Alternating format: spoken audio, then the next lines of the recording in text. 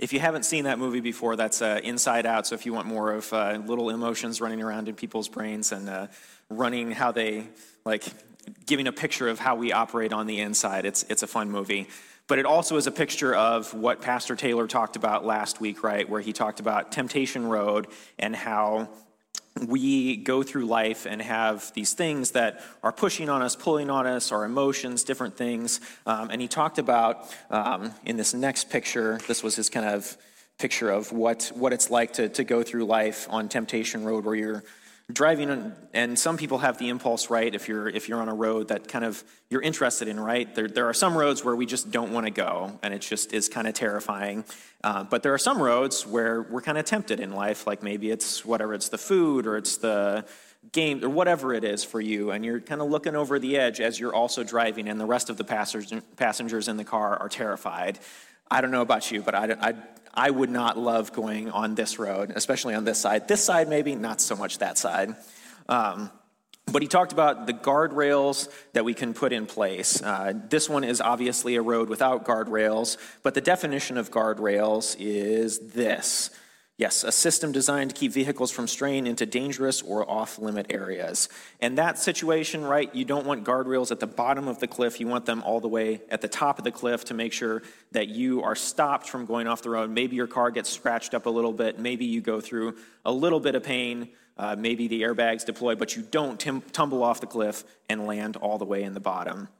So that's what the guardrails are all about. And he talked about how there are some things that we can do to start installing guardrails in our lives for those temptations that we undergo, those things that get inside of us and just put us on the wrong path in life. And I'm sure we can all think of what those are. And some of the things that Pastor Taylor talked about were giving light to your dangerous road. So just acknowledging where you're more tempted or more in danger at certain points, whether that's anger, maybe. It seemed like the dad kind of had a lid on his anger. He had the DEFCON system and all the little emotions were working together on that one. But the daughter clearly did not. She was like, he was in charge. But just understanding what your dangerous roads are for yourself, and then starting to install some guardrails. And one thing that Pastor Taylor talked about in particular last week was just getting together with somebody and not maybe confessing or just sharing with somebody who can help you work through whatever it is you're going through.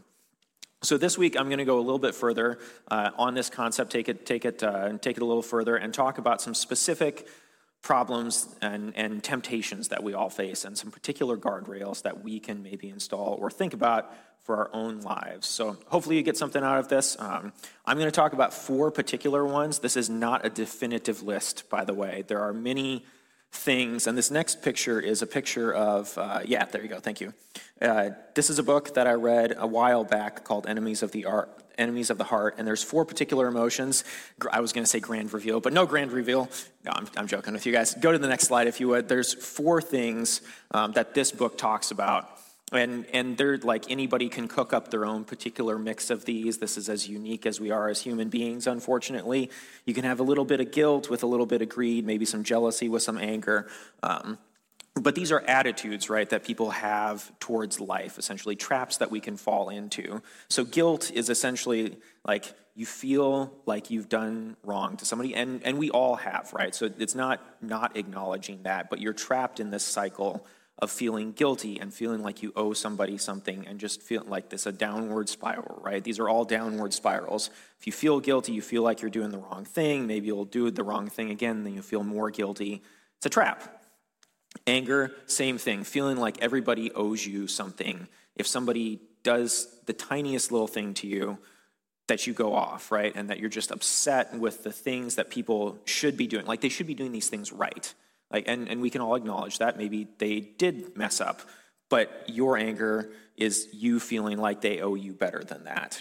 Greed, feeling like you just need more things. And sure, we all want to be taken care of. We all want to be safe. We all want to be have the things that we need, but feeling like you're trapped between these 2 things of not being content with what you do have or not feeling like you'll ever have enough. So like always hunting for that abundance or like trying to hoard what you have. And then there's jealousy, right? Life owes me something, looking at what your neighbors have and feeling like you're never going to have the things that they have the things that you should have, and that life is unfair. again, this is not a all-inclusive list. There's plenty more of them. So for you this morning, as you're driving along the roads of your life this week, I want you to think about what those particular temptations, those enemies within your heart are. Maybe your particular mix of anger and guilt that pulls you into a cycle. And that's what I want to talk about. And how do we navigate those? So how do we navigate these roads safely? And we set it up, Pastor Taylor set it up great last week in that there are guardrails that we can install. And some of them are definitely giving light to what those are, so just that self-reflection. And maybe you were here last week and you've had a week to really think about, hey, this is something that I've been struggling with. Or maybe this is the first time you weren't here last week, you're getting into it for the first time, and you'll think about it for the next couple of days, or you'll take about 5 seconds, be like, yeah, that's the thing that I deal with. Most of us can probably do that pretty fast. But today, I want to talk about some other guardrails for those 4 in particular that we can install that hopefully you can apply to some of the other things in your life.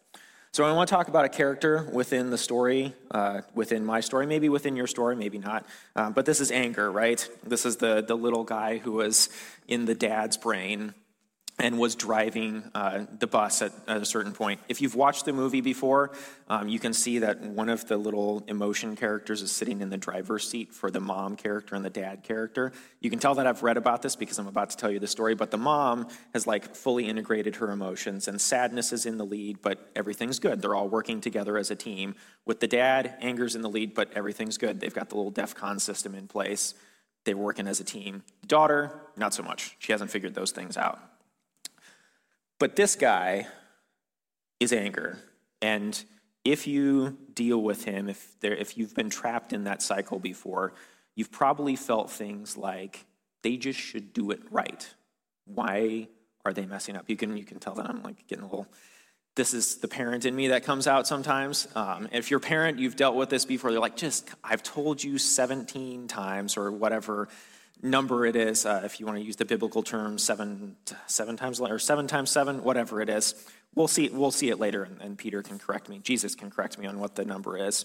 But you feel like they should be doing it right, or your coworker just keeps doing that thing that they know bothers you, or maybe they don't know. Maybe you haven't told them, but you feel like they should know not to do that thing because it's just really annoying, and why would any sane person do that to another sane person?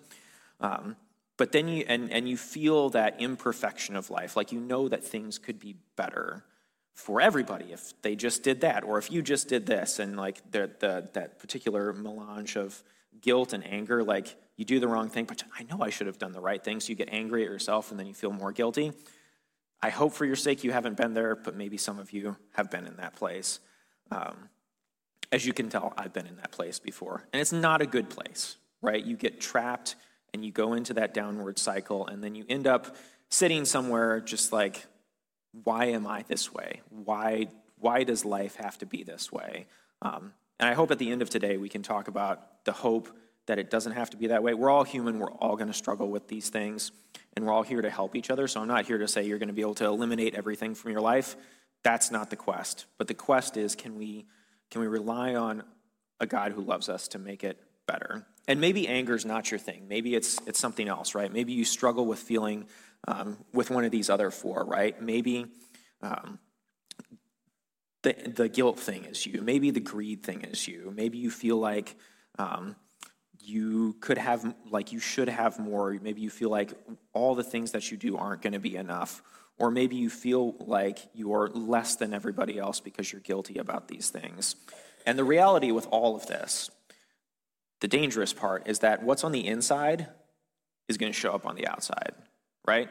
Our hearts are leaky. It comes out in some way, shape, or form, regardless of how tight your self-control is, regardless of how much you try to put a lid on whatever it is, how much you meditate or spend the time slowing your reaction time down. Sometime it's going to get out. And so that's really what I want to talk about today. And there's a story that Jesus told, or kind of an observation that he made, that I want to call our attention to. So in Matthew, he was talking to some religious leaders. And if we could go, yeah, there we go. So Pharisees and teachers, they were the religious leaders of the day. They were the ones who knew God's law inside and out and were making extra rules for folks that they could follow so that, and then to define a little bit, there were God's rules, right, that he set up in the Old Testament. But then these Pharisees and teachers of the law had set up this whole extra set of rules on top of that so that they were guardrails. And in a lot of ways, they were good guardrails because they kept you from running into the law underneath. But some of them were just kind of made up extra silliness. And that's kind of what Jesus is going to focus on here. So the Pharisees and teachers of the law came to Jesus from Jerusalem. Like they came all the way from Jerusalem, found him wherever he was, and asked, why do your disciples, they had a bone to pick. Like they had made their way to him to ask this question, why do your disciples break the tradition, not the law, the tradition of the elders? They don't wash their hands before they eat. Like, what's the deal? Jesus replied, and why do you, and this is a question, right? This is the classic Jesus thing. Why do you break the command of God for the sake of your tradition? For God said, honor your father and mother, and anyone who curses their father and mother is to be put to death. Pretty serious stuff. But you say that if anyone declares what might have been used to help their father or mother is devoted to God, what can they do? They are not to honor their father or mother with it. Thus, you nullify the word of God for the sake of your tradition. And basically that was, if you said that a portion of your wealth was set aside for God, even if you were still using it and holding on to it, is what scholars have figured out. Like you had, let's say $1 million in the bank, just to use a nice round number, or $100,000. $100,000 in the bank, and you said, all right, $90,000 of this is for God, and I've only got $10,000. Well, parents, I can only support you up to $10,000 because the rest of this is for God. And so they were playing kind of fast and loose with what the law was so that they could get away with holding on to the money for themselves in their own life. And the next line is pretty serious. He calls them on it and he says, you hypocrites, which is pretty serious. And then quotes from the Old Testament, a particular line, and then goes on to say, he called the crowd to him. Sounds like this was maybe a private conversation. And then he calls the crowd to him and he says, listen and understand. What goes into someone's mouth does not defile them, but what comes out of their mouth, that is what defiles them. And he was pointing out that this is what God's heart is. He's not concerned with what goes into your mouth or what you eat or like the physical sorts of things. It's what comes out of your mouth, the emotions, the choices that you make that define you. And this next part, he then goes on to say, Peter asked, he's like, can you explain this parable to us? And Jesus gets kind of, I don't know if snarky is the right word we can describe Jesus, but maybe he's just like, come on, guys, are you still so dull? Have you missed the point? Jesus asked them, don't you see that whatever enters the mouth goes into the stomach and then out of the body? Like physical stuff, fine. But the important part is this next part. But the things that come out of a person's mouth come from the heart. Just like we talked about. Hearts are leaky, and these defile them. These are the things that mess us up. These are the things that mess other people up. These are the things that mess the world up. For out of the heart come evil thoughts, murder, adultery, sexual immorality, theft, false testimony, slander, those things that break relationships, that break the world. And when we dwell on these things, when we spend time thinking about these evil thoughts and like putting those into us, that's what's going to come out, right? And that's what Jesus was concerned about. So let's turn to anger and a different story that Jesus told, which kind of also illustrate what God's heart is around what the response can be towards anger. And this is just a little bit further on in Matthew's gospel, where Matthew had written down, or somebody had written down the story of Jesus, and this was a story that he told. So the next one is, yep, there we go. Sorry. All right, then Peter. There we go. Yes, Peter. Peter with the good questions again. This time, Jesus is more on board with it. Then Peter came to Jesus and asked, Lord, how many times shall I forgive my brother or sister who sins against me? Up to 7 times? Here it is. Jesus answered, I tell you, not 7 times, but 77 times. Like poetic language for infinity. Don't count it, Peter. The point is not to count how much. Or as my dad wisely puts it, if you love somebody, in his context is like within family, you just don't count. Like if you're being generous to each other, You shouldn't keep a ledger of like, okay, this person has been this generous and then this person's been this generous and it's got to even out at the end. It's just not worth counting if you care about somebody. So he goes on to tell this story. Therefore, the kingdom of heaven is like a king. So God's reality, the heart of God, what God wants us to experience for ourselves now and for eternity, is like a king who wanted to settle accounts with his servants. As he began the settlement, a man who owed him 10,000 bags of gold was brought to him. And since he was not able to pay, the master ordered that he and his wife and his children and all that he had be sold to repay the debt. At this, the servant fell on his knees before him. "Be patient with me," he begged, "and I will pay back everything." And happy ending on the next one. What does he say? The servant's master took pity on him, canceled the debt, and let him go. This is a picture of forgiveness, right? It's a really big debt. There was no way that even selling this guy and all of his things, maybe it would have covered some of it, maybe it wouldn't have. But the king was merciful and kind, and he just said, "Wipe it clean. It's going to be okay. I care about you." But then it goes on. "But when that servant went out, he found one of his fellow servants who owed him 100 silver coins." So comparatively, I don't know what the conversion rate of silver to gold is here, but we can imagine it's much, much less. Let's pretend that it's 100 silver coins is 1 gold coin. So way, way less. But this guy grabs him and began to choke him. "Pay back what you owe me," he demanded. Then he goes further. His fellow servant fell to his knees, does the same thing. "Be patient with me, and I will pay it back." But the guy refused. Instead, he went off and had the man thrown into prison until he could pay his debt. And his fellow servants see this. When the other servants saw what had happened, they were outraged and went and told their master everything that had happened. I don't know where you guys are at with the story right now, like what you're feeling. I would guess that most of us have like that innate sense of justice, that this isn't right. Like, you got forgiveness. You just got forgiven this giant debt that you couldn't have repaid. Why couldn't you have passed that on? It was like 5 minutes ago. Shouldn't your heart have been transformed by that mercy? But then the story goes on. Then the master called the servant in. "You wicked servant." Okay, seems right. He said, "I canceled all that debt of yours because you begged me to. Shouldn't you have had mercy on your fellow servant just as I had on you?" And then it gets real serious, and it goes on. "In anger, his master handed him over to the jailers to be tortured." There are some translations that say like to be jailed or whatever until he should pay back all he owed. "This is how my heavenly Father will treat each of you unless you forgive your brother or sister from your heart."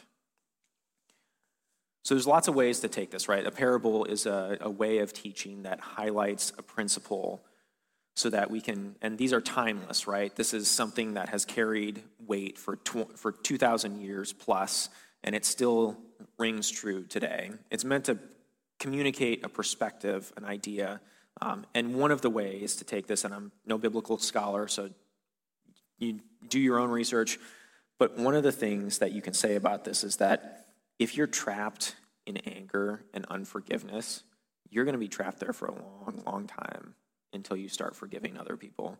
Because if you feel like everyone owes you something, that's going to be like, nobody's ever going to repay you everything that you deserve. Nobody's ever going to treat you exactly the way that you deserve all the time outside of God.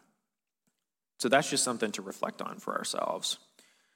And this is something that also rings true with what we said earlier about what's on the inside comes out on the outside. And the question here for this servant is, shouldn't you have shown mercy the way I showed mercy to you? Like, it just makes sense that, didn't you put that in your heart? Shouldn't it have come out? But maybe this guy just like brushed it aside. Maybe it wasn't there. Like, he just didn't take that in, right? And so it's really, really important what we put inside of our hearts. And so the question today is, with what are you filling your heart on a daily basis? And so I want to talk about some of those guardrails for the heart. So just continuing to riff off this theme of what we can do to protect ourselves from those temptations that we have. And the 4 things that I want to talk about that this book talks about as well, again, highly recommended. You can probably guess for which emotion enemy that I read it for. But with guilt, one of the things that Andy Stanley suggests, and this is very biblical too, like there's that scene where Jesus says, if you're going to the temple to offer a sacrifice, if you're doing something for God, that if you remember that you've done something to one of your fellow people, just another person, you should go and confess your sin to them and then come back. Like, it is way more important to go and confess to somebody that you've messed up and to leave that behind. You can't always fix the wrong that you did, but you can at least repent, which means to turn to a new path, confess and repent and say, I want to do something different. So that's one way of freeing yourself. And I'm going to do these really short, right? There's a lot more to it here, but this is a picture of what God's heart is and what he wants for each of us in relation to these things. Anger, forgiveness, right? Realizing that you've been forgiven so much from other people from God ultimately, that's something that we should carry forward. With greed, being content, and then showing generosity. And these are all hard. These are not easy level sorts of things, right? This is hard stuff. Jealousy, same thing, to be able to celebrate the good things that other people have, that they have in their life, the good and honorable and true things that they're receiving that maybe you haven't gotten or that you feel like you should have, but being able to flip that and say, instead of jealousy, I'm going to lean into celebrating what they have and celebrating what I have, which leads kind of to that contentment. And again, this is not an all-inclusive list. There's probably, the list goes on forever, right, of ways that we have enemies within our own hearts. But God's heart for us is much, much greater than these traps. And he wants us to be free. And that's kind of the sweep of the biblical story. That is what God wants for us. He sent Jesus to free us from these traps. And these responses are all straight out of the Jesus playbook. And the disciples, back as they started following Jesus, were dealing with these, right? They had listened to Jesus for years and years, and were starting to work out how to live life based on these things. And they wrote letters to each other. And if you look at anything past the book of Acts, right, it's a bunch of letters back and forth to different churches, from one disciple to the other, from Paul to different churches. And one of the things that Paul said was in Philippians 4:8. And you probably have heard this quoted in some sense of like why you shouldn't watch that TV show or why you shouldn't read that book or why, like a very legalistic sort of setup, right? Like, you shouldn't be watching that because blah, blah, blah. But I want us to think about it in context of what God wants for us and those things that we're filling our heart with. Finally, brothers and sisters, whatever is true, whatever is noble, whatever is right, whatever is pure, whatever is lovely, whatever is admirable, if anything is excellent or praiseworthy, think about such things. He wants us to have guardrails for our heart. And the guardrails are pointed towards the highest possible things, the best possible things that you can put in your heart, like not putting that baggage, that extra stuff that we just don't have to carry. Like if you're locked into guilt, confession will free you to turn towards a new path, to repent and do something new. Contentment and generosity will free you from that cycle of greed. And we all know this kind of intuitively, right? If you have been a kid, which we all have been, at some point you've probably been told, you're not going to watch that because whatever. Or we all know why there are ratings on movies, even if we don't like always agree with exactly what the ratings are. Like the concept is there's a guardrail there because it's just something that people shouldn't have to carry at a certain age. But I would argue that for us in this room and for everybody, there probably should be ratings for yourself on whatever it is. I'm not here to define what those are for you, and people have different temptations, people have different roads, but I would recommend starting with like whatever your temptation is. And speaking of temptations, this next picture is kind of how we're all going to go through life as soon as we leave these doors, right? You're going to put the pedal to the floor and you're going to start racing down the road of life, getting ready for Monday, whatever it is. You're going to like be getting the kids fed. You're going to be preparing for work. You're going to be getting ready for your vacation if you chose vacation. If you chose house, you're going to be thinking, this question earlier, right? You're going to be thinking about whatever that next project is or how you need to like reshingle the roof, whatever it is that is. But I would submit that the first thing that you need to do is slow down just a little bit. One thing that I read recently, one wise person said, did Jesus ever hurry through life? And if you can find a spot, tell me. I haven't found a spot yet. Just take the foot off the gas a little bit. But you're going to find yourself in a situation where, thankfully, this guy has guardrails. I maybe could have picked a spot without guardrails, but you're going to find yourself on a road without guardrails. And I want, for all of us, myself included, to think about where we need those guardrails. Because we're all going to say, they should have done the right thing. Why aren't they doing that? Or I just have to get that new raise. I have to work hard. I have to do all of this. You're going to make up stories about how your neighbors are worse than you because they spent their money on that thing, but you spend your money on the right things. Or you're going to spend your whole day off focusing on the work that you should be doing, and you're going to miss out on the things that are right in front of you.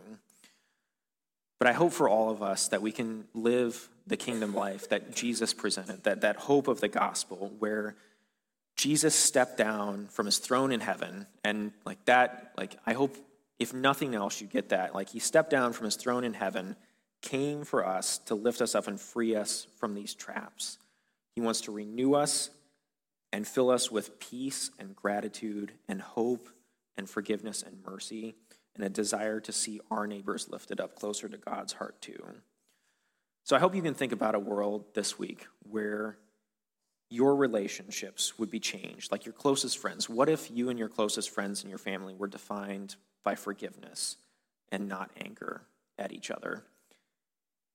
And what if your neighbors celebrated the good things in your life? Like when you got a new car, they came over yeah, good for you, or whatever it is, and you did the same thing with them. And what if your coworkers confessed their mistakes to you and you did the same, and you could all move forward together? I hope that you can see just a little snippet, and that's my limited view of what the kingdom could look like and what Jesus wants for us. And I'm going to this is almost the end. I've got one more slide after this one, but this quote from C.S. Lewis, I love this. "It would seem that our Lord finds our desires not too strong, but too weak. We are half-hearted creatures, fooling about with drink and sex and ambition when infinite joy is offered us, like an ignorant child who wants to go on making mud pies in a slum because he cannot imagine what is meant by the offer of the holiday at the sea. We are far too easily pleased." And I don't think any of us are happy with the anger or the guilt or the jealousy or any of those things that we think we have control over, or ways that we try to control our lives. There's nothing that we can guarantee for ourselves, right, in this life. It's all fleeting. It's all going to pass by. But there is somebody, some king, who wants to guarantee better for us.